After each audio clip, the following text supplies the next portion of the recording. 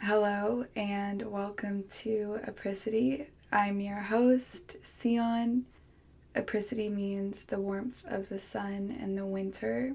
My hope is that this podcast brings you some light like the sun would on a cold winter day. Currently, it's 8:30 p.m. It's a Sunday night.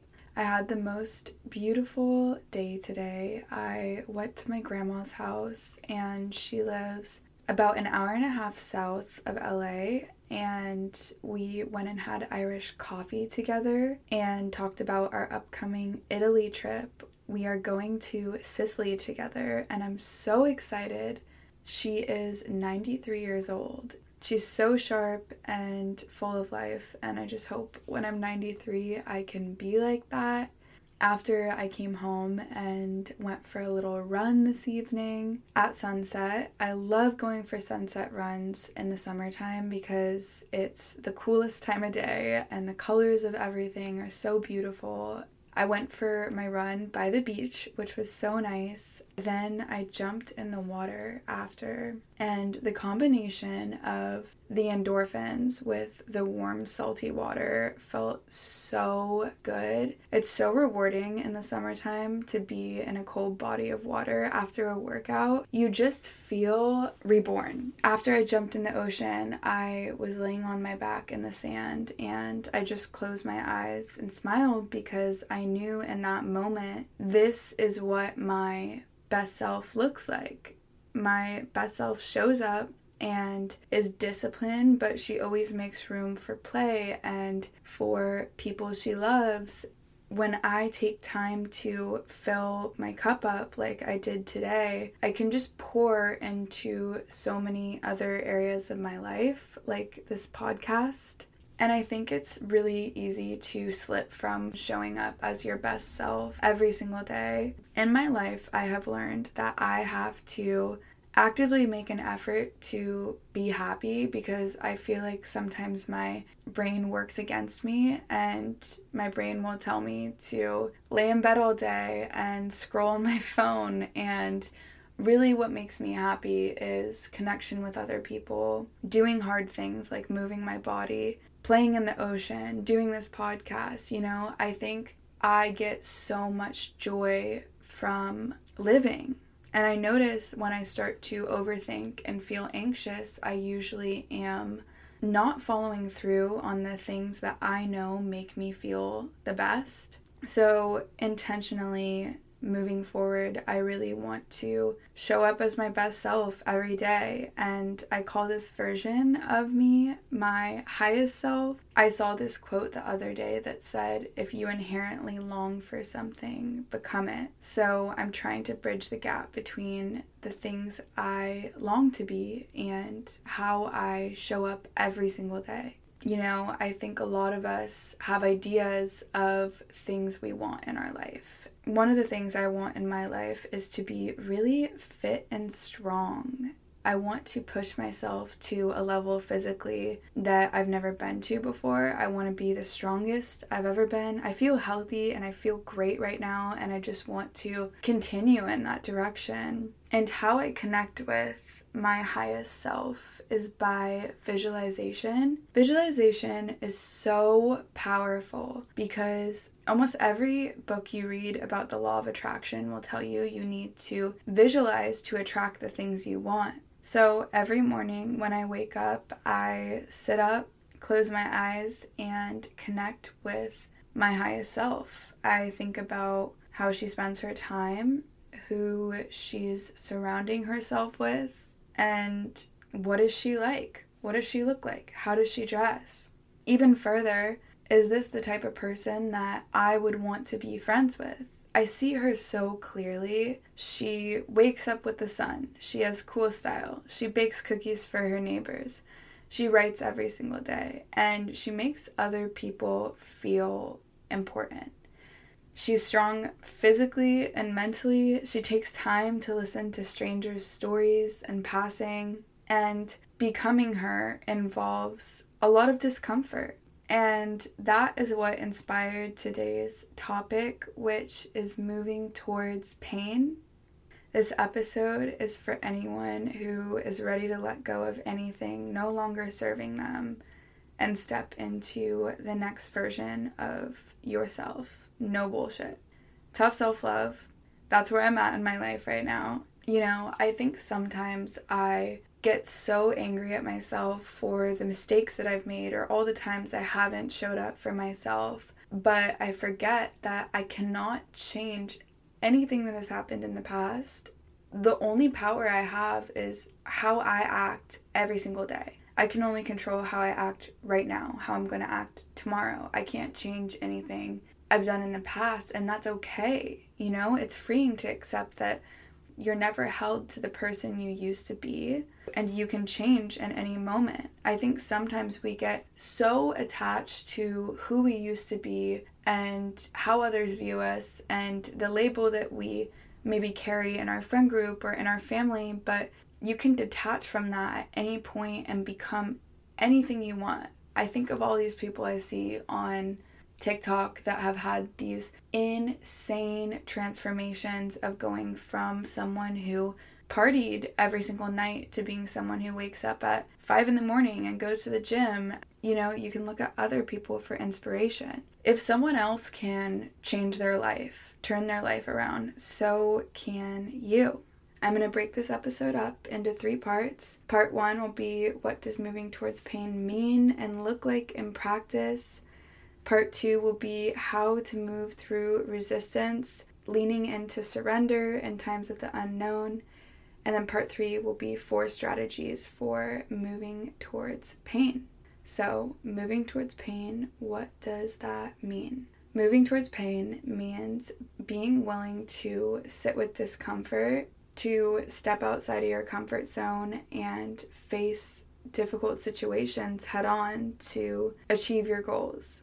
And this can be emotional, it can be physical. Going to therapy is moving towards pain. Working out is moving towards pain. It really is an act that is always rooted in self-love. And I think this year I have moved towards pain and gotten to the root of things more than any year of my life. I have had to let go of people who did not value me. I worked through a lot of emotional pain from mistakes that I'd made. I quit a job for the one I really wanted. I got really into running. I pushed past my fear so many times, and I feel like I am mentally 10 times tougher than I was a year ago. I knew the pain of those experiences was only going to bring me closer to myself. I had to choose between suffer or suffer. No matter what path we take in life, it's going to come with trials and tribulation, but we have the power to decide what we're suffering for. I am okay with suffering to make my dreams come true, but I am not okay with suffering from taking the easy route. A lot of times we avoid pain thinking that it will bring us further away from the pain, but all it really does is prolong the pain or make it come out in another area of your life. Avoiding the pain could look like staying in a relationship longer than you should have, because it's easier to stay in a shitty relationship than deal with the feelings of going through heartbreak. I've seen that so many times with people I know. I've had that myself. I've stayed in a bad relationship longer than I should have because it was comfortable. And a lot of times our brain tricks us into thinking that because something is familiar, it's safe. It knows the end product of being in that shitty relationship. And that's why habits, which sometimes are people or vices outside of you, are so fucking hard to break. If we look at the evolutionary purpose of pain, it's to protect and preserve life. It functions as a signal that something's wrong and requires attention or action. And a lot of the times, when we feel pain, it is our bodies telling us something is no longer serving us. I was in a relationship where I was so stressed out all the time and was so unhappy that my skin was broken out all the time. My hair was super oily, and my body was physically rejecting this person, but because it was so comfortable to stay with them, because we'd been together for almost 3 years, I just stayed. Once I got out of that relationship, my skin cleared up within a week and a half. And it's not because I ate any differently. It was because I removed something that was toxic in my life, and it was extremely painful. It was so hard. It was my 3rd time trying to leave the relationship. I was so scared because I depended on this person so much for happiness and stability, but those are things that I needed to find within myself. When you remove things that are harmful for you in your life, a lot of the times the reason those things are in your life is because they provide you some sort of comfort. And when you remove that thing, it's uncomfortable because you have to deal with the pain that's under. When you remove any vice, whether it be a person, alcohol, drugs, anything that is giving you some type of a high, it is going to be painful. Your body will tell you if something is not working for you. That is the evolutionary purpose of pain, to tell you, hey, this is not working anymore. But also, a lot of the time when we experience emotional resistance to doing things, it's not because we're actually at threat.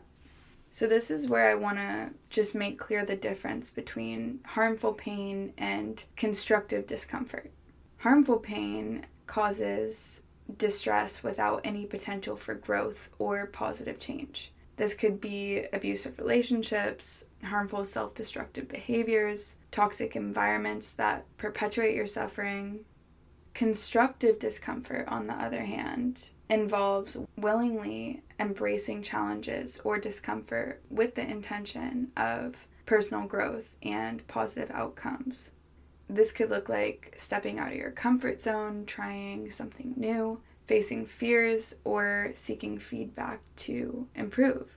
When we teach ourselves to feel pain in ways that is safe, constructive discomfort, it actually improves our emotional threshold for pain and our ability to feel pain safely. Running 3 miles makes us tougher for when we're going through a breakup. And it's a lot harder to do the hard thing, to sit in the silence of working on yourself. That's why the majority of people don't. But what I have come to realize is that it is a lot harder to never reach your goals than to work your ass off trying to get there.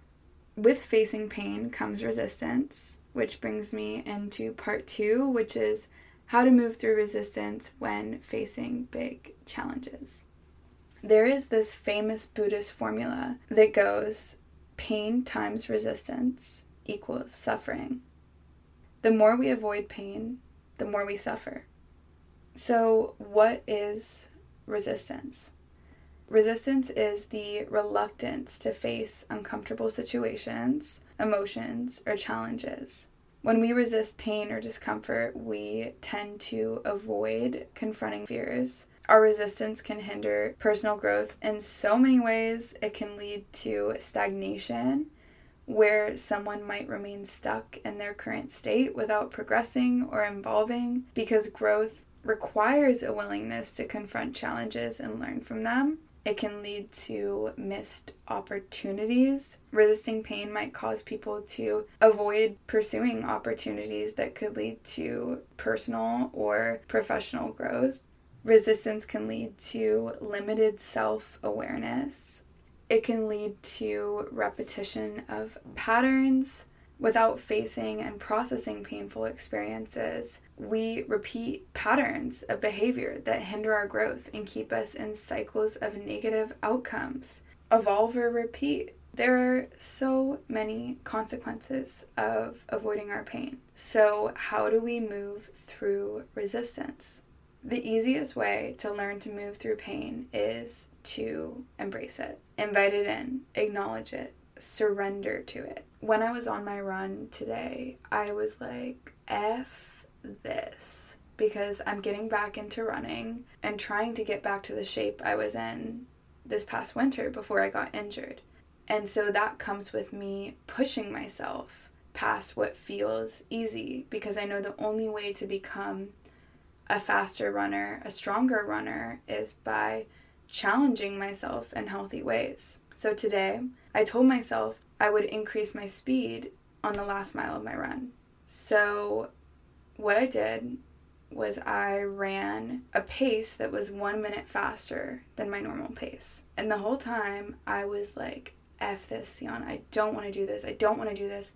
And I was like, I hear you, but this is what is going to take us to where we want to go.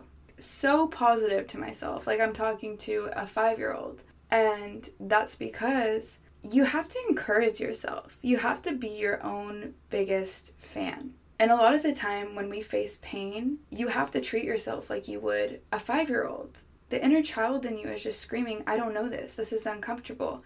I've never been here before. And you have to grab her hand and be like, I'm here for you. I know it's scary, but to be who we want to be in this lifetime, we have to do this. And so we will. And that's surrender.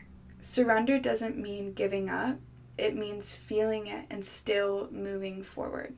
Like a lot of people, I used to be super afraid of flying. Flying is the ultimate surrender because once you're up in the air, you're up and you can't go anywhere.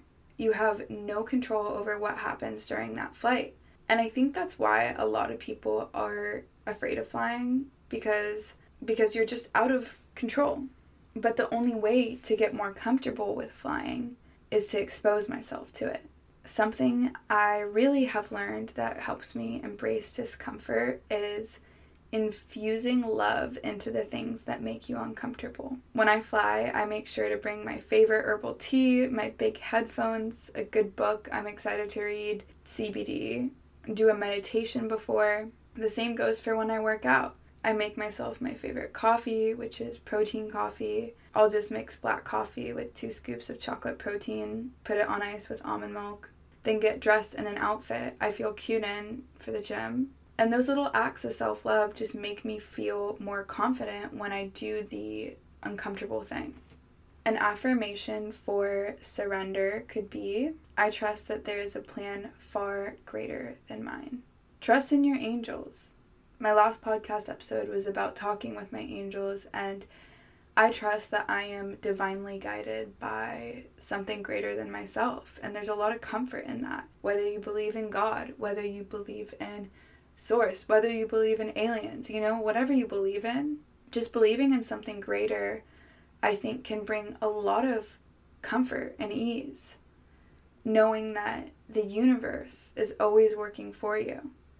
Which brings me to part 3, 4 strategies for moving towards pain. Here are my favorite ways to move towards pain. Number 1 is have a growth mindset. A growth mindset is a belief system or attitude that we can develop our abilities, our intelligence, and skills through dedication, effort, and perseverance. People with a growth mindset believe that their talents and intelligence are not fixed, but rather something that can be nurtured and expanded over time with practice and learning. I listened to this Andrew Huberman podcast a while ago where he talked about a study that said parents who give positive feedback on their kids' effort and ability to improve was more effective for kids succeeding than telling them that they're talented, which is so crazy to think about. If you tell your kid after their soccer game, you put so much effort into that game and I'm so proud of you, and next weekend we can work on your corner kicks, rather than telling your kid you are just so talented and you were born talented. That's so interesting to me, and I think that's a growth mindset. That I'm not set on being an okay soccer player or a great soccer player, a bad soccer player. I can become anything I want to. Number 2, take calculated risks. Understand that progress often requires taking risks, and you have to weigh the potential benefits against the discomfort or potential failures and be willing to take calculated risks to advance towards your goals. Number 3, set clear expectations of why you're doing it, your intention. Having clarity on why you're doing it provides a clear direction and reduces ambiguity when you're like, why the hell am I doing this? And if you don't have a why, then maybe you don't actually want that thing. My why is to make other people feel seen, heard, and feel better. So whenever I feel disconnected from what I'm working on, I always try to return to that. Number 4 is break goals into smaller steps. Dividing ambitious goals into smaller, manageable tasks makes things more approachable. This makes it less overwhelming, and it also allows for steady progress. Here's an example of breaking things into smaller steps. When I was half marathon training, I decided I was going to run a half marathon. That was goal number 1. And then I broke up the running into weekly goals for 13 weeks to train. I went from barely being able to run 2 miles to being able to run 11 and a half. That was my max I got to before getting hurt. And the day I ran 11 and a half, I was like, Sion, this is so fucking cool. We built up to this. Like, I was so proud of myself, and I was able to see my progress week to week and adjust accordingly when things were not working for me. And the thing is, if you don't complete your goal or you fall short of it, you can always learn from failure, you know? Maybe you tried to run at a faster speed and your body just like gave out because it was too tired or something started hurting. You're like, okay, like we have room to grow here. We have room to grow here, and that's okay. You know, it's just a stepping stone to success. It's a feedback to refine our strategy and our approach. With persistence and tenacity in setbacks and in challenges, you will learn that progress is just not linear. It's really not. Determination really is what will bring you towards your goal, which is why, again, returning to your why, focusing on that long-term vision is so important. Embracing discomfort is easier when you keep that long-term vision in mind and stay committed and understand that temporary discomfort is a small price to pay for amazing accomplishments. And as always, be compassionate with yourself. Be gentle with yourself when you don't hit that goal, on the days that maybe your body is too sore, on the days that you just need to lay in bed, because those days do happen. I'm not a masochist. I'm not saying move towards pain in every single experience, but learning to lean into discomfort teaches you how to be fucking tough and get shit done. And that's what life is all about, right? Learning to always be optimizing. And what I have learned is that the permanent results of your life come from you choosing your suffering.